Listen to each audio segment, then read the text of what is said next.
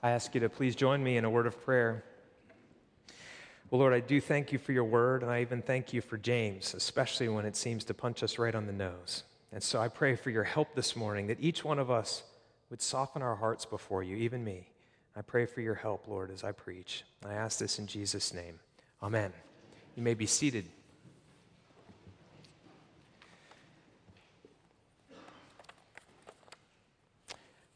I have good news for you this morning, I promise.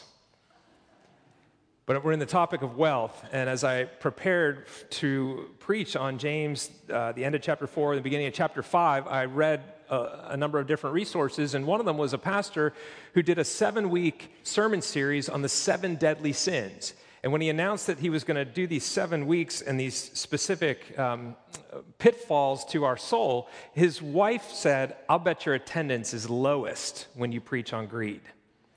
And sure enough, the end of the 7 weeks, that was the low week. He said on the topic of lust and wrath, they had a packed house, even on pride. He said, but on the topic of greed, it was like half the attendance. And the reason is because nobody actually thinks they're materialistic. Nobody actually thinks we have a problem with greed. It's interesting that Luke chapter 12, verse 15, Jesus says, "Be on guard against all kinds of greed." You know, he doesn't have to say that about murder or adultery. When you've got a gun and you've got bad intentions, you know what you're doing, right? If you're going to commit murder, you're on top of it. It doesn't happen by accident. The problem with greed and coveting is it's going on internally as we're sinning. And it's insidious. It creeps in. And we somehow are blinded to the topic. So a good starting point for all of us should be, this could be me. This could be my problem. I don't even know it, but I might have this kind of a problem. So I hope you'll soften your heart to that. And I want to begin by asking you the question of your relationship with wealth. How is your relationship with money right now? Would you say that you are enjoying it without being controlled by it? Would you say you're holding on loosely? You're able to give something away or have something taken from you without it devastating you? Are you generous? Are you content? Or are you desiring something? Have you been spending time researching this next thing you have to get the next level of satisfaction? Where are you? Where is your soul with the topic of money and possessions and wealth and resources? Consider the triangle of your needs, and I'm thinking Maslow's hierarchy of needs, right? Your actual needs, starting with air, water, food, clothing, shelter, relationships. Think of your needs, think of what you have, and then think of what you want. That triangle. The line is very gray between those points on the triangle. What we think we need might not be actually a real need, and what we have might be doing way better than we realize, and what we want might not actually be a good thing for us. So it's actually a helpful exercise to sit down in your journal and draw that triangle and say, what do I need, what do I want, and what do I have? And ask that question a little bit. I was thinking, imagine the dreaded house fire happens. And by the way, probably most of us are underinsured right now because the property values have shot up so high. And I was thinking, I need to probably go review how my house insurance amount is. But if your house burned down and you got only some of the insurance money you needed to rebuild, you've got to cut way back. What is essential? What do you get first? What clothing? What furniture? What size house even? Those kind of questions. I walked through IKEA, and I don't like that store for a whole number of reasons, but there was a section that had 350 square feet, and it was an entire apartment. You know how in the factory they make these little rooms, and it was like simple living, like everybody's into these small houses. Can you live in a 30 by 50, or I guess 350, a 35 by 10 area your entire life? Can you do it? My daughter turned me on to a show called Alone. It's like Survivor, but less of a game show and political. They literally put 10 survival experts out in British Columbia in bear-infested territory, nowhere near another human or each other, and they have 10 items and a camera and an emergency phone. And it's literally the last person standing wins $500,000. And so they all have to build some kind of shelter. They have to figure out how they're going to get fish or hunt or eat berries or whatever. And snow is coming. And they're, of course, supposed to document this whole thing. And they're talking to the camera, but there's no cameraman with them. So it's just them. And it's funny how a lot of them are wrestling with simplicity. What do I need? Bare essentials. What do I need to survive?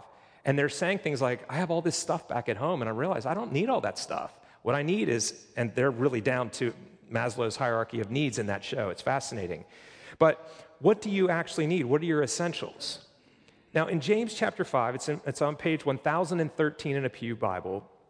It's hitting us with our attitude toward money and possessions. And I want each one of us this morning to be free to enjoy God's blessings and free to share them, and not in any way possessed by them.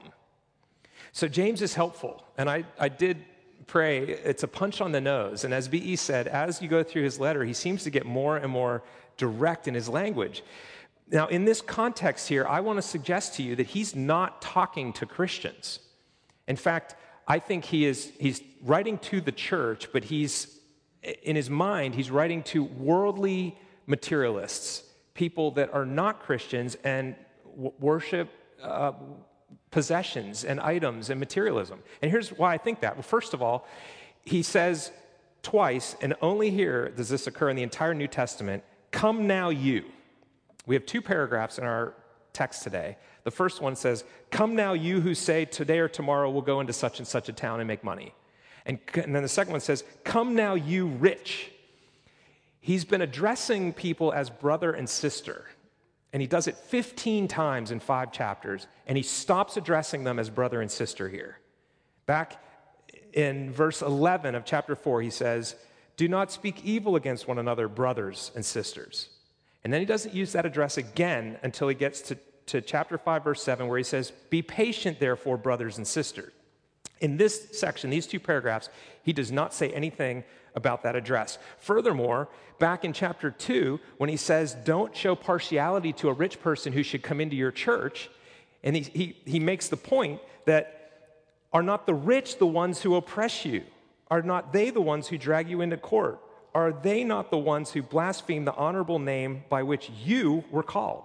So he makes the distinction between you, the church, and those rich people.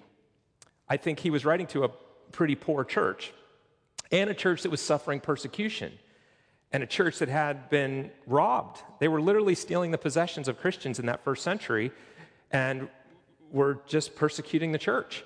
So I think he's writing this distinction, and there's no encouragement or grace in this. It's sheer condemnation for self-will to get rich, and then once you have the money, the worship of money. And I think here's the reason. I think, one, he wants to stay the hand of the church from vengeance. Don't go steal it back from those rich people. Don't hate them. Let me tell you the judgment that's coming upon those that worship money. So church, be patient. And be careful. Don't you fall into it should you come into some wealth. I stopped our Psalm 62 at verse 10. It has actually another 1 or 2 verses after it, because the last part where we stop says, if riches increase, don't set your heart on them. And I think that's James' word to his church. Be careful, because what I'm about to say to those who worship wealth could apply to you if you gain some wealth and fall into this trap. Don't become a materialist. Watch out for this. Now, today's choice is God or money, a choice that Jesus gave very clearly. He said, you cannot serve both of these masters. You will either serve the one and hate the other, or vice versa. Decide who you will serve, God or money. Jesus taught that, and remember, James was picking up a lot of this teaching. And so today, we're faced with that question. Who is first, God or money? Where's our heart? I thought of the mockery that our own currency has, where it says, in God we trust, and I was going to put that on the screen, and I forgot to do it, and then as I was back there praying, I thought, I better not bring the abomination of desecration into God's temple and put a picture of the American dollar bill up on the screen.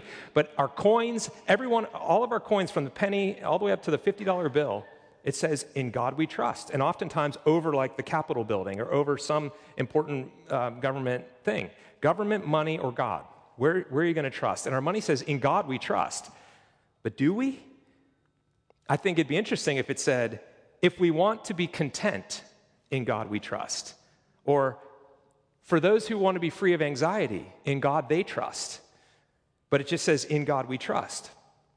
Now, the first paragraph here at the end of chapter 4 is dealing with the pursuit of wealth.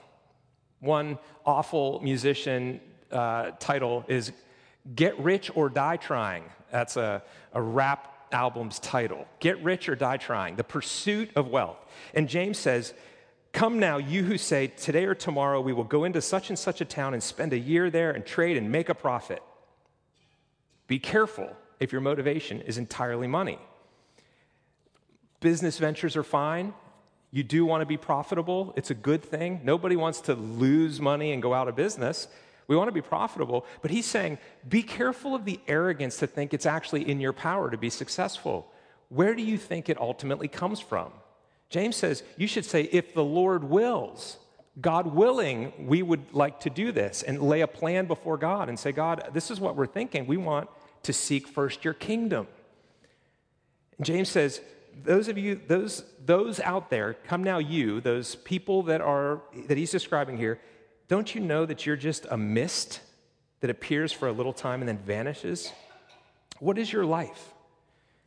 You know, Jesus told a parable of a rich man called the rich fool who made all this money and built bigger barns, and then he says, you fool, your life will be demanded of you this night, and then who's going to get all that stuff? And so he was all about worldly wealth, but was not tuned in any way to the Lord. You know, have you made decisions in your life based entirely on money? I told you, I think about a guy that was on our prayer team at the church I went to in Chicago, and he got a promotion and could make all this money and moved his family to Texas and got there and found that he had no church. And he forgot there's more in the decision than just, can I make more money at this other job? He lifted his family out of one state into another, but he also lost his church. And he came to this conclusion and went, I've got to move back. And he moved back to that church and found a job in Chicago from Texas because he made a decision entirely based on money.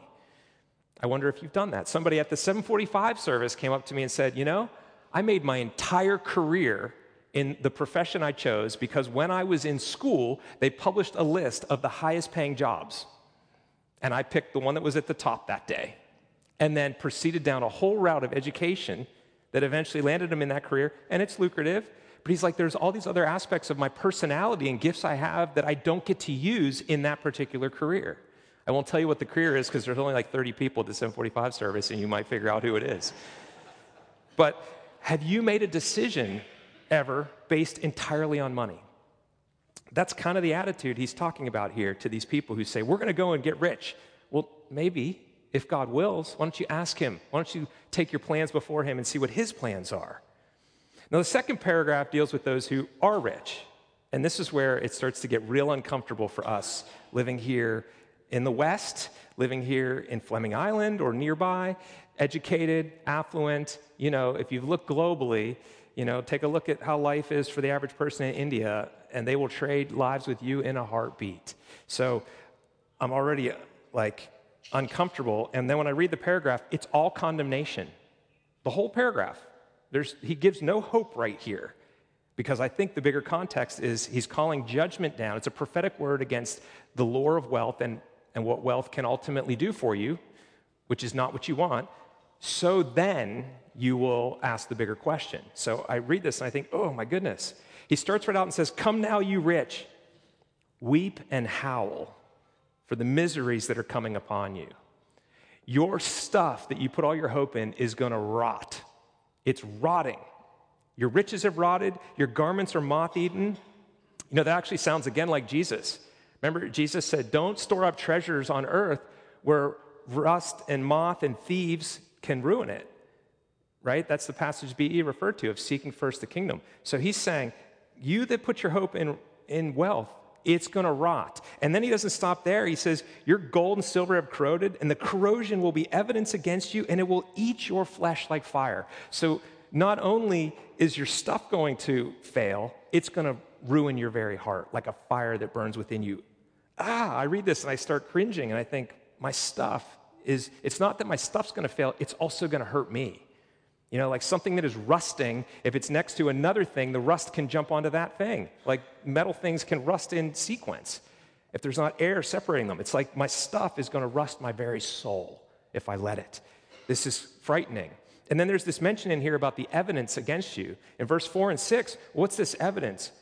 Well, there are poor people that have been taken advantage of in order to get this wealth. The workers that mow the field, you defrauded them, and they are crying out.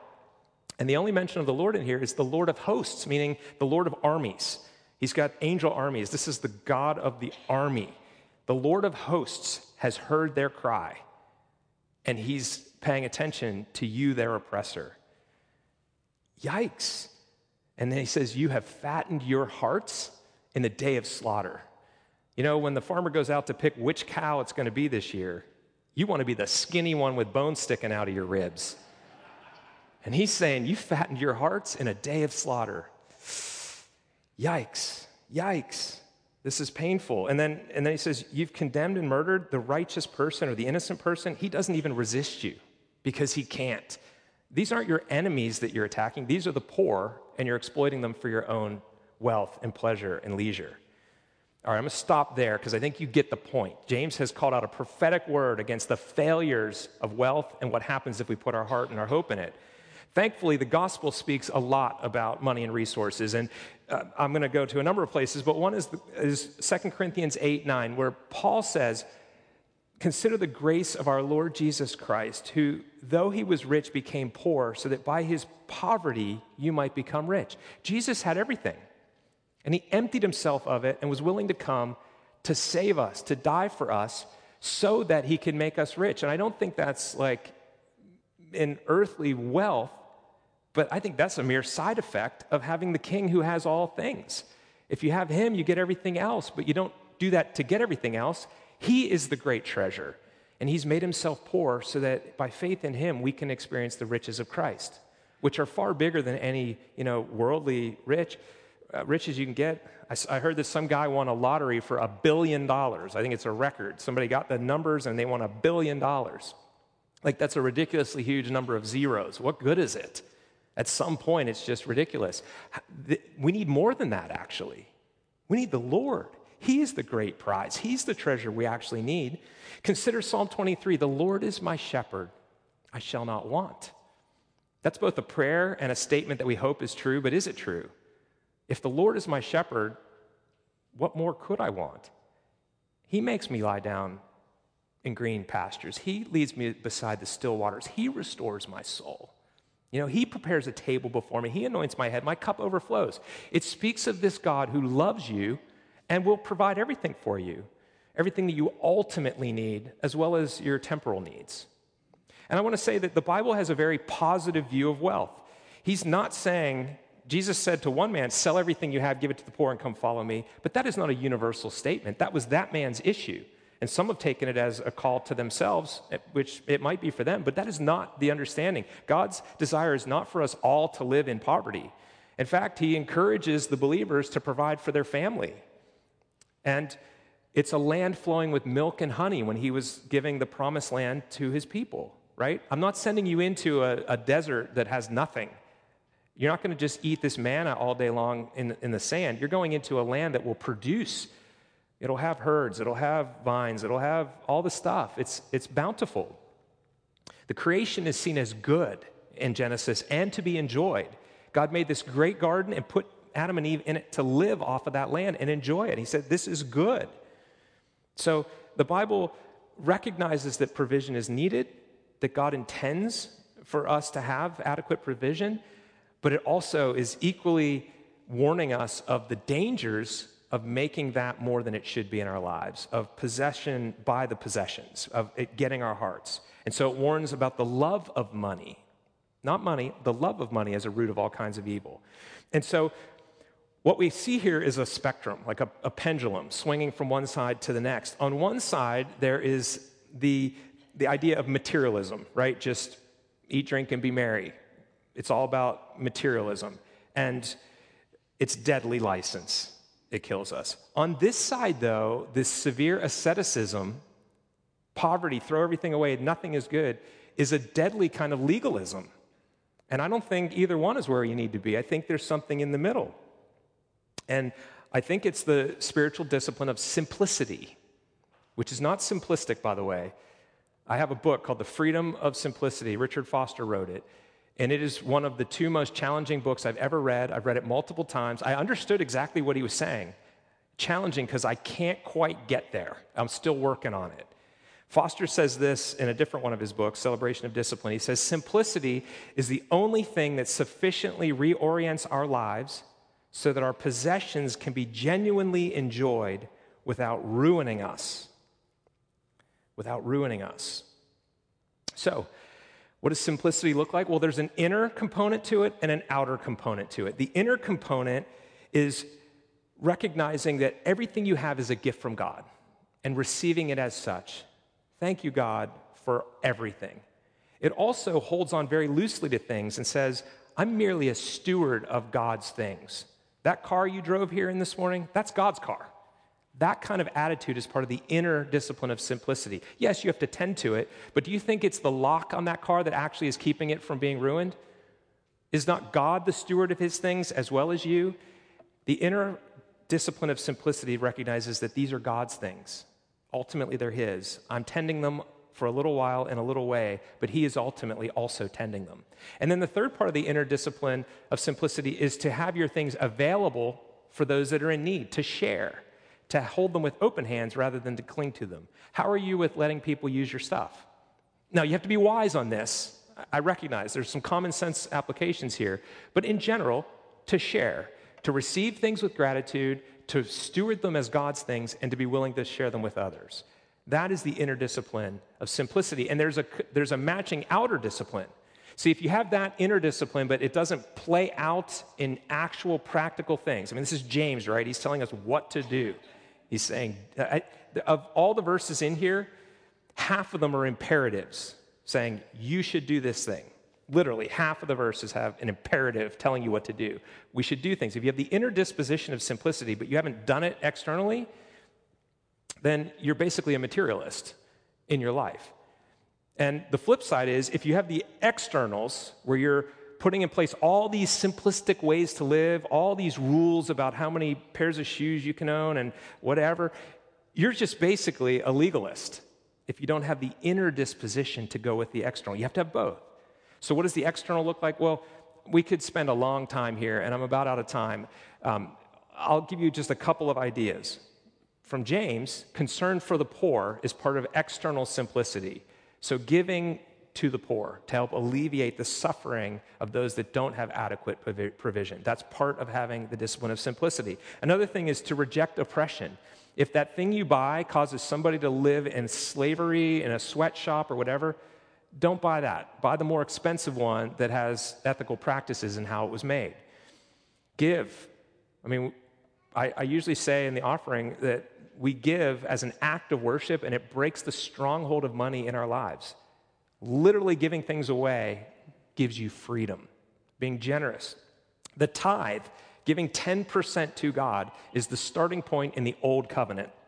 And the New Testament doesn't get rid of it. It doesn't really expand it either. But they didn't even know who the Messiah was, and we have the cross and the resurrection of Jesus. I think the tithe as an Old Testament starting point is a good starting point for us. Don't live on more than 90% of what you're stewarding for yourself. At least give 10% to God. And then offerings on top of that. That's a good starting point if you want to put in place the external disciplines of simplicity. Deaccumulate. How much has stuff piled up, kind of like with a hoarding mindset, in a way that's causing none of our stuff to be enjoyed? We all have that junk drawer. We all have that room that's got too much furniture in it because we don't want to give something away. It starts to pile up. I don't want to show you my garage, but stuff starts to pile up, and then nothing in there is enjoyable. Deaccumulate, declutter, give it away. And another external of simplicity is praying before you buy something. You know, that one-click thing on Amazon is deadly. Buy with one click. I don't even have time to take a breath before I purchased it. Like, it'd be good to say a prayer for a day and say, do I need that thing, God? I'm going to wait till tomorrow to order it. I mean, it comes in one day anyway with Amazon shipping and stuff if you have Amazon Prime. It's crazy how quickly we can buy. Maybe ask the Lord to provide it. Maybe somebody deaccumulating in this church will give you the thing you were going to buy because you waited a day. Interesting. And you can come up with hundreds of other things. So there's not a rule here. But if you want to have the joy of possessions without them possessing you, you recognize that God himself is our great possession. He's the shepherd. He's the good shepherd. And then you work on the inner disposition of receiving those things in a certain way, and then you start to build practices externally. Most of you know all of this. This is more like, do you floss? Right? Well, I should. I know I should. But do you? This is a reminder to floss financially, to think about simplicity, to think through the practices. But don't take condemnation from it. James was condemning the love of wealth, but he was encouraging his church. I want to do the same for you and recognize that the Lord is a good shepherd. He loves you. He knows what you need, and he's given you that plus way more. Work on the spiritual discipline of simplicity and receive it as they did in that very first Pentecost community of Acts 2 with glad and sincere hearts. Would you pray with me? Lord, thank you for your word, even where it really challenges us. I pray that you would extend your grace to us today on this topic. Help us have the joy of being merely stewards of your things. I pray that you'd set us free from worldly loves and give us the freedom of simplicity. I ask this in Jesus' name. Amen.